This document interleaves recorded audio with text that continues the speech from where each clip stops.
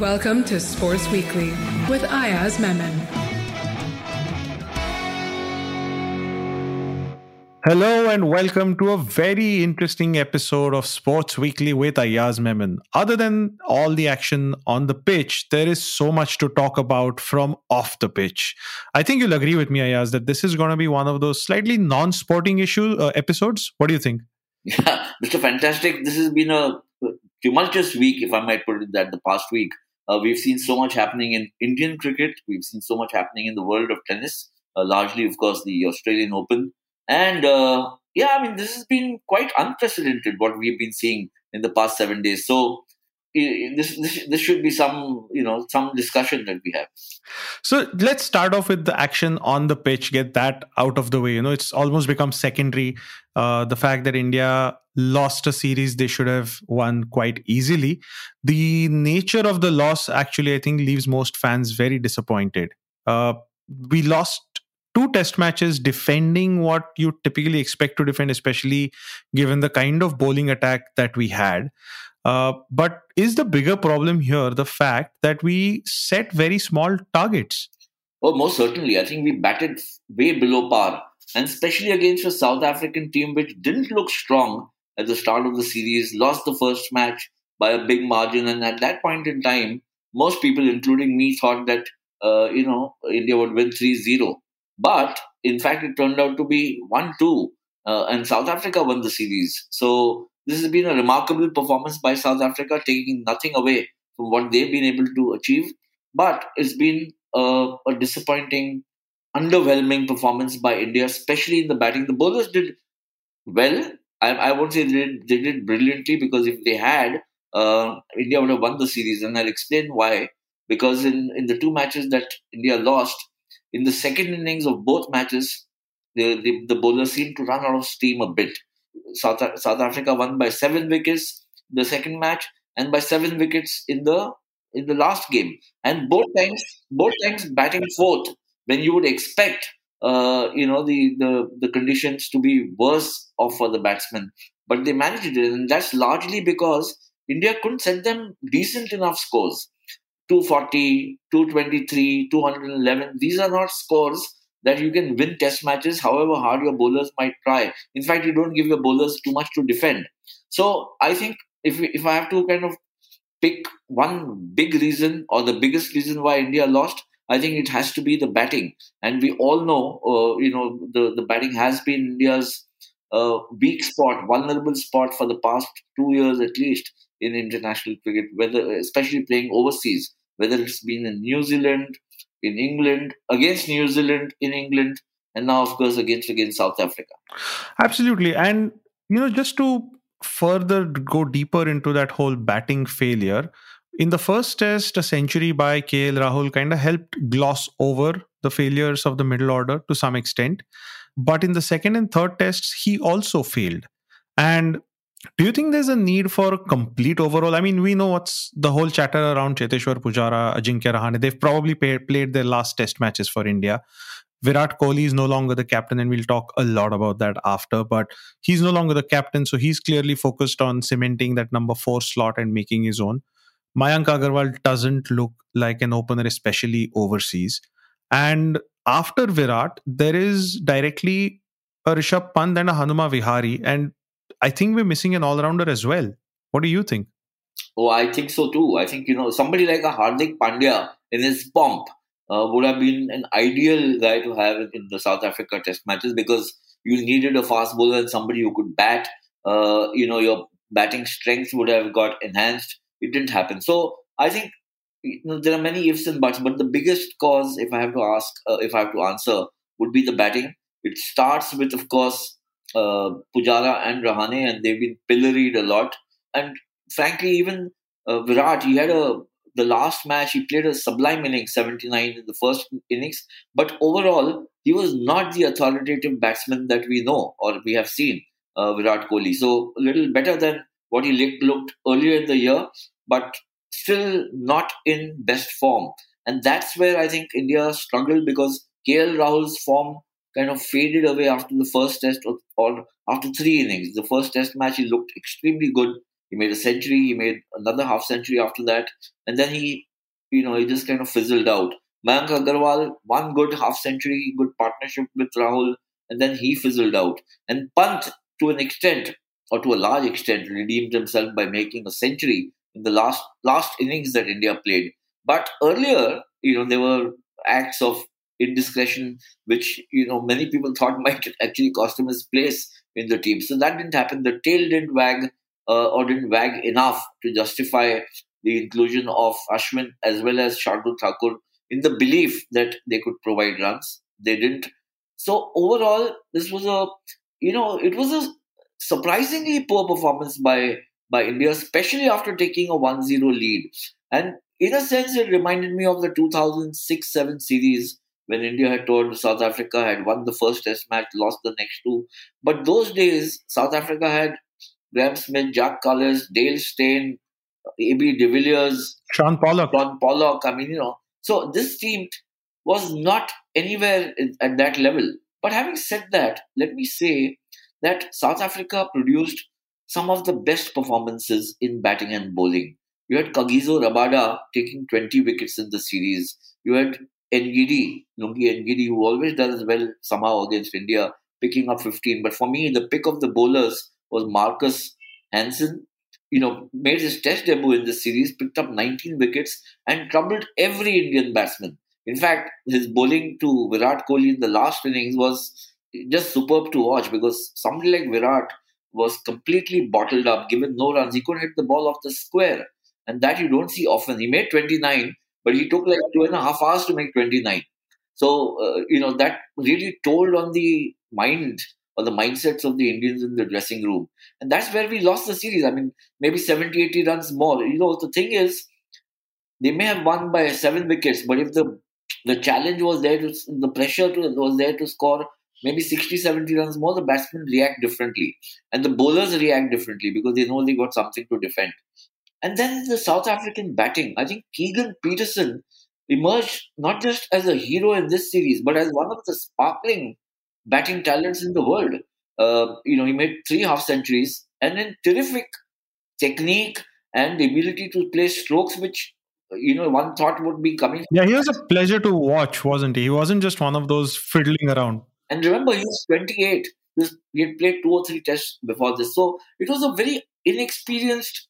And remember, Quinton de Kock quit after the first test suddenly. So that was a massive blow for South Africa. But having said all that, they just pulled off a shocker. And due credit must accrue to them.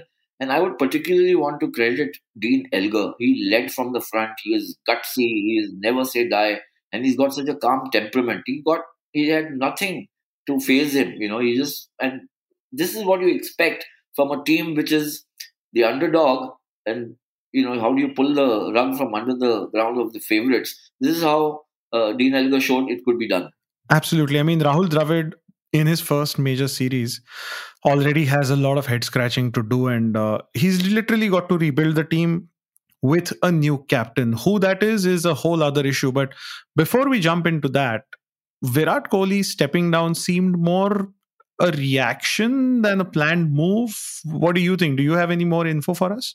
I think it was a planned move. I think that irrespective of the result, I mean, obviously he would have loved to go out on a triumphant note, but I think he had made up his mind to quit from the captaincy, even if India had won the Test series.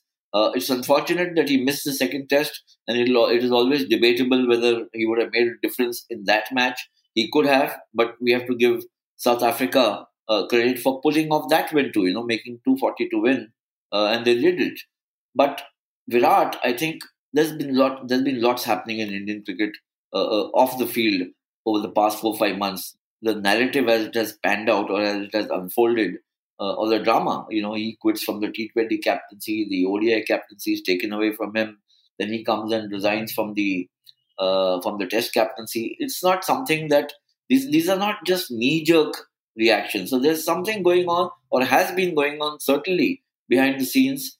Exactly what we don't know, but I can tell you. For instance, if you see the Instagram post that Anushka Sharma put up after he retired or resigned from the captaincy, and she indicates that despite all that was going on, you held on to your job and you did it proudly and stuff like that.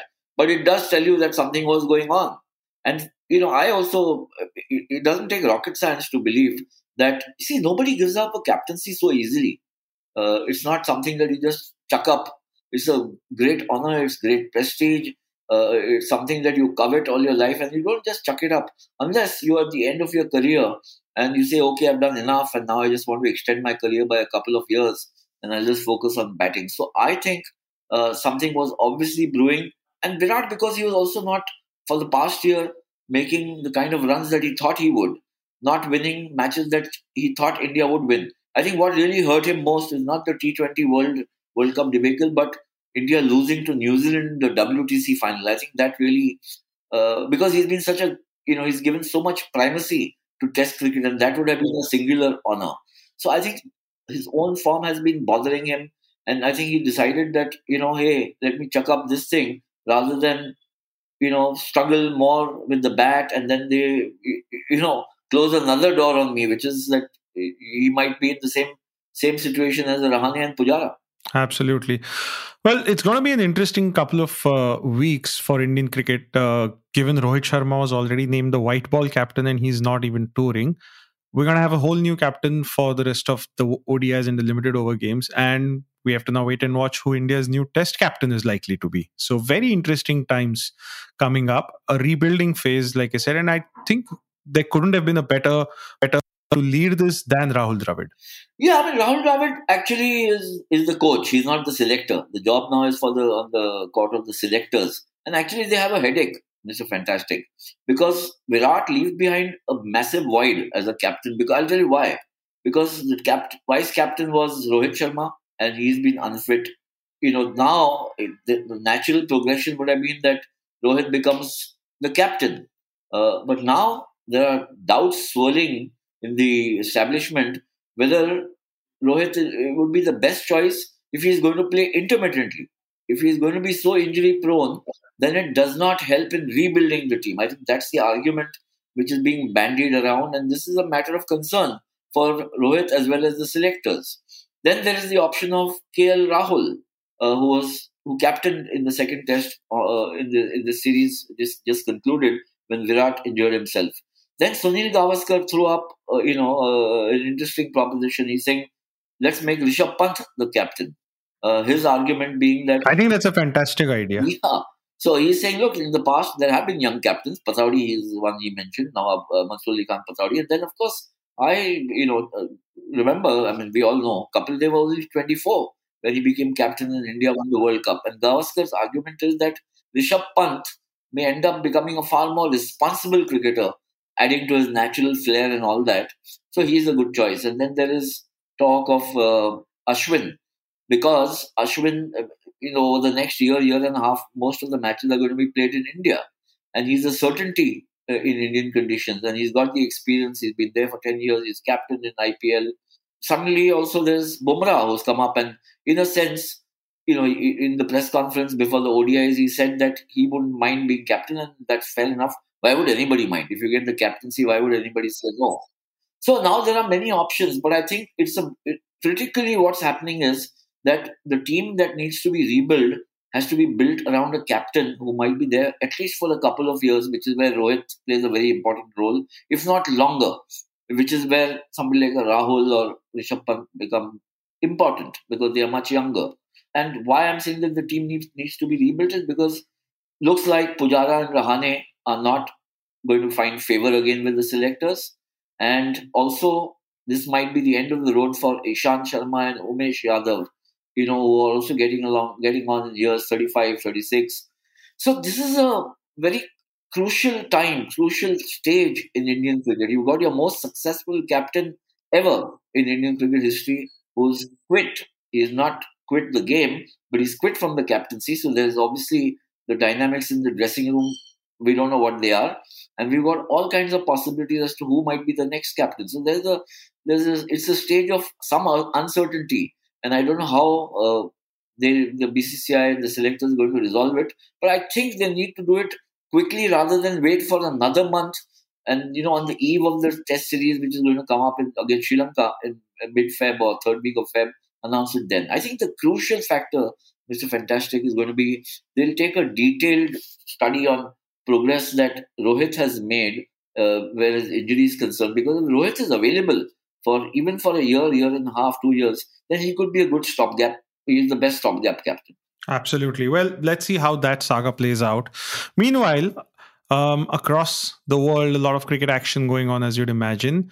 In the Ashes, England stayed true to form and completely collapsed in the fourth test match from a position of seeming strength, from being about 60 odd for one, chasing what seemed like an attainable total. It seemed they just got bored and wrapped up their innings for 124. What is going on here? No, I think it's, in the immortal words of Steve Waugh, it's mental disintegration that England faced. And from match one, actually, this was the last test which you're talking about, which they lost from a reasonably good start. They saved the fourth test match by the skin of their teeth. Last over, even the last ball could have helped Australia win. They managed to play that out, the English tailenders. But in the next test at Tasmania in Hobart, they crumbled again. So this is it's a bad time for English cricket, and there's been so much criticism. And finally, even Joe Root came up criticizing the structure of English domestic cricket, which is not producing Test cricketers. I think that is the big argument being made by players like Ian Botham, Michael Vaughan, all former captains, Alistair Cook. They've all brought this to the fore.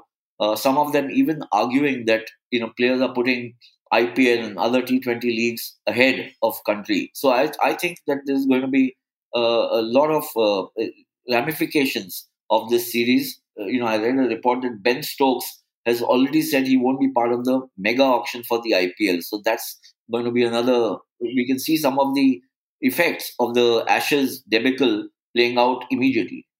Absolutely. Well, another question that's kind of been thrown around is whether Joe Root is the right man to lead England. He has been an outstanding batsman for the most part of the last 2 or 3 years. But as a captain, he just lost more or less to India at home and now this. And he just seemed all at sea on the field, to be very honest. Is there an alternative? Is someone like maybe a David Malan or even a Stuart Broad an option? Well, I think that's the unfortunate part. I don't think England have options. I mean, Stuart Broad is also, towards the fag end of his career. See, David Malan and the other options, they're struggling to retain their places in the team. You can't have a captain who's unable to hold his place in the team. Joe Root, unfortunately for him, is captaining a very, very poor side who might look okie-dokie when playing in English conditions, but, just completely below par wherever they play, whether it's in the subcontinent or in Australia. These are tough times. I mean, you could strip Joe Root of the captaincy, but who do you get in? It was easier done during the for white ball cricket because you had somebody like Ian Morgan to take over. And I think somewhere the English cricket administration is also being accused, and justifiably or not, it's difficult for us to say, that they paid too much attention to white ball cricket where they've done extremely well and forgot about red ball cricket where they're doing terribly. Well, that's another team that needs some serious rebuilding. Meanwhile, speaking of rebuilding, there is an Under-19 World Cup that's just kicked off in the Caribbean, and maybe a few of these teams would be served well looking there for some immediate replacements. Have you been following this tournament yet, Ayaz? I have, but actually I was following the West Indies versus Ireland series, the ODI series, where Ireland actually pulled off a terrific win. They've proved. See, these teams, Ireland and Scotland and Afghanistan, they're left to always try and prove themselves against the better known teams, not necessarily the better teams on current form. But I think this performance by Ireland against West Indies should actually inspire the ICC and other countries to play them more often. Also Afghanistan, especially in white ball cricket, because that's when you can get these teams to come up, rise up the ranks and get better at the game and make the sport more riveting. Where the Under-19 World Cup is concerned, there's a bit of a time difference problem, but in the Under-19 scenario, largely it has become, if you look at the record over the last 10, 12 years, 15 years, it's, the subcontinent teams have been dominating, especially India and Pakistan. Every now and then you come up with a strong performance by New Zealand or Australia. I'd be interested in seeing actually the under-19 team of the West Indies starting to do well. It would show some kind of a revival in Caribbean cricket, or say Bangladesh, or stuff like that. The fancy teams, yes, but the unfancy teams, if they start doing well, it shows that the health of the sport is improving. Well, absolutely. Let's hope that that happens. And we'll have more from the Caribbean next week as a lot of the major teams just kick off their campaigns. From one saga to another, there's another ball game that has been suffering over the past week. We did speak a lot about the Novak's saga as it played out, and the final outcome is he has been deported. We don't yet know whether that means he'll be unable to return to Australia for 3 years, as the law states. There is also word out now from the French Open that if he's unvaccinated, he will not be permitted to play. Vaccination or not, do you think this was handled well, Ayaz, with the top player in the world? Yeah, I think, look, the whole situation was handled terribly by all parties concerned, especially the Australian Open administration, the Victoria government, and Novak himself. And let me explain. One thing is that the Aussie Open people had, frankly, no business to waive the vaccination condition for Djokovic, and which actually made him go there. But how can you exempt one player when for every other player it has become mandatory to have taken the jab? So that was bad form. Now you can't obviously undermine or insult the number one player, but you also want the number one player in the world to understand that all other players have come jabbed. That's the situation the world over. And what example are you holding out if you go there and you demand that the Australian government is not allowing you, and you say I'll fight it legally, which is his right, of course, but you're not setting a great example. So I think what has happened is, is just that it's become a vaudeville show, but with not reflecting well on any of the parties concerned, including finally the Australian government. And now what has happened is the Australian government says, going against their own, position, that if you're deported, you can't come back for 3 years.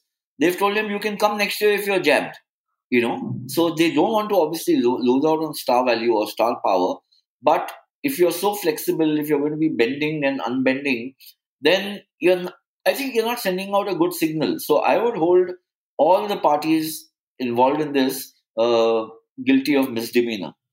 Absolutely. And more than just setting an example about vaccination or not, what Novak has shown a lot of people is, as a star, you could throw a tantrum and possibly get away with it, which I think is worse than what he was just trying to pull off here as being unvaccinated and risking the entire tournament. I mean, he has accepted he was recently positive, and to turn up here and then risk everyone else who is vaccinated, I just think that's irresponsible.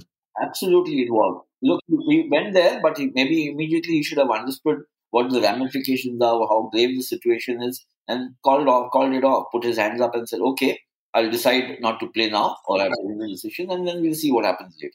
Well, what his absence has actually done is just on history put Rafael Nadal as the top favorite, followed by a few of the new brigade that we've always spoken about. Maybe this is the year where you either have Medvedev win his second Grand Slam after the US Open, or a new champion, a first-time Grand Slam winner. Let's hope that that happens. There's already been some outstanding games as we record this episode, and we'll have a lot more from Australia on next week's episode. Meanwhile, in India, the Indian Open turned out to be a great outing for all the Indian players concerned. Well, almost all. Lakshya Sen beat world champion Lo Kian Yu in straight sets, and I think that was an outstanding effort from him. Did you get a chance to catch any of that action, Ayaz? I did, and that's largely because Lakshya Sen has been in my sights. I've heard so much about him and all good things from guys like Virendra Skina. I think he's part of the OGQ project, or he's part of the Prakash Padukone Center of Excellence, certainly. So Prakash Padukone and Vimal Kumar have worked with the guy. He joined them as a 9-year-old, and here he is beating the top player in the world. So he's come a long way, and I think Indian badminton needed this, boost, because there have been some setbacks in the recent past. If you look at, especially in the women's section, where even Sindhu has not been getting into the podium places or not winning titles. Saina, age is catching up with her, and you've got then the attention shifted to the men's section, where thankfully, they've been putting up far better shows than earlier. And this is icing on the cake, Lakshya Sen's, the way he's played. Absolutely. And to top it all, we had a doubles champion in Chirag Shetty and Satwik Sairaj Ranki Reddy, who beat Hendra Setiawan and Muhammad Ehsan, who were fancied and by the admission of both Chirag and Satwik were their idols. So Chirag and Satwik have been on the fringes of the badminton world. They had a good outing in Tokyo where they were the only ones to actually beat the eventual gold medal winners. But this time they finally come good. And what do you think this means for the men's game in India? I think it breathes fresh life and fresh hope into badminton in India. I think that badminton has become a huge sport. It's very popular. There's decent money coming in because you need sponsorship and you need people to get livelihood. And I think this is spur on more juniors to start, youngsters to start looking at badminton as as a sport to pursue. It's not, you don't necessarily have to be only a cricketer to earn a livelihood and to do well for yourself and for the country.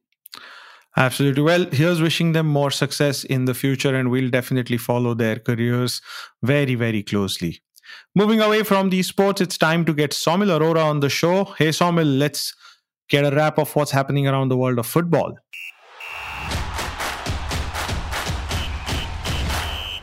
Hi folks, this is turning out to be quite an interesting week in the world of football because Premier League just had another match week and it was full of some topsy-turvy fixtures, but there is a more important story to discuss, and that is the FIFA Best Awards, essentially FIFA's version of the Ballon d'Or. And the big question that you might have on your mind might be, well, who's won the best men's player of the year this year? Was it Messi? Was it Lewandowski? Was it someone else? Well, it was Robert Lewandowski finally getting that award. And many said that he should have gotten the Ballon d'Or as well. And I kind of agree with that because his performances were better than Messi in this whole year. But he's got the best award by FIFA, and it's totally deserving. The way he's played this year for Bayern Munich and for Poland, this guy is on another level. And this just means that Lewandowski's legacy keeps on growing. And that is tremendous for a striker who's often not recognized on the same level as someone like Messi or Ronaldo. So that becomes his second consecutive Best Men's Player of the Year award in a row. And that just goes to show how much Lewandowski is evolving like fine wine, because at this stage, he's not in his, mid-20s, is he? He's 33. So to see this happen such late in his career, tremendous, tremendous stuff.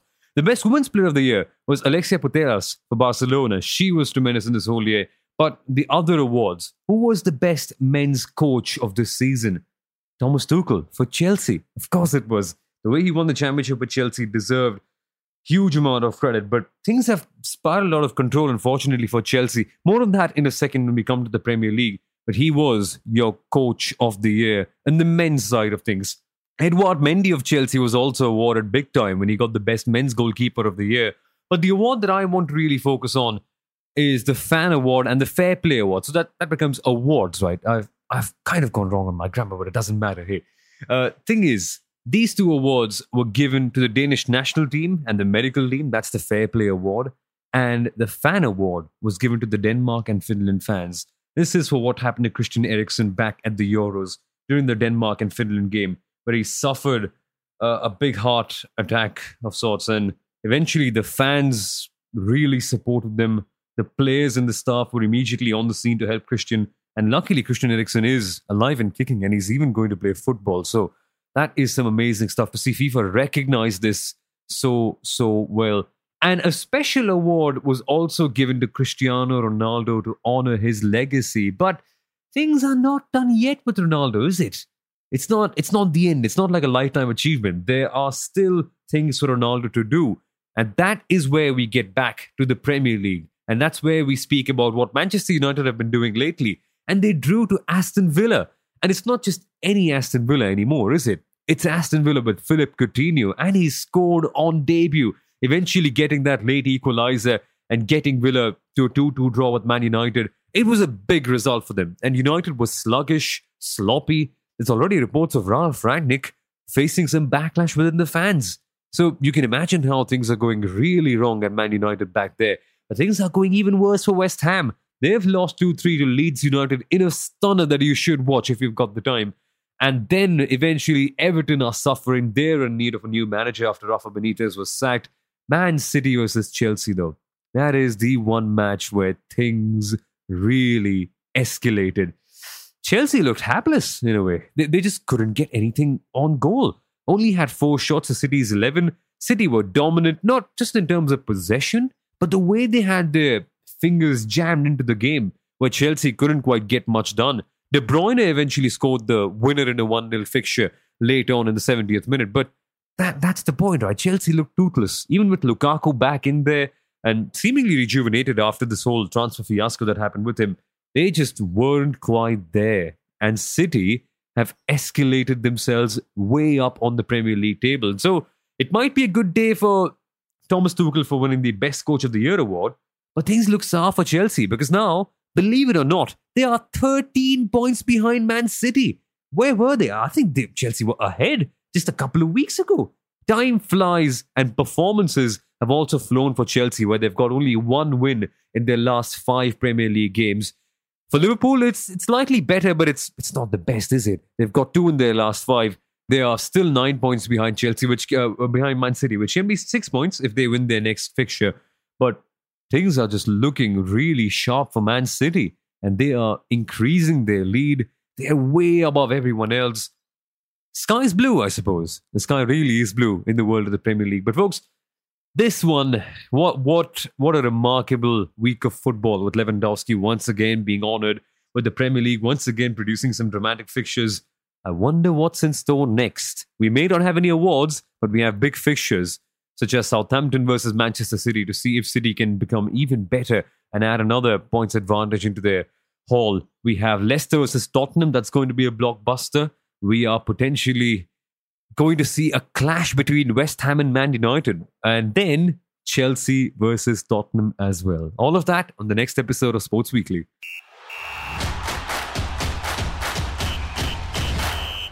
Thanks so much for that, Saumil. Let's hope that there is far more action than cancellations happening around the Premier League and other sports. But as always, health first.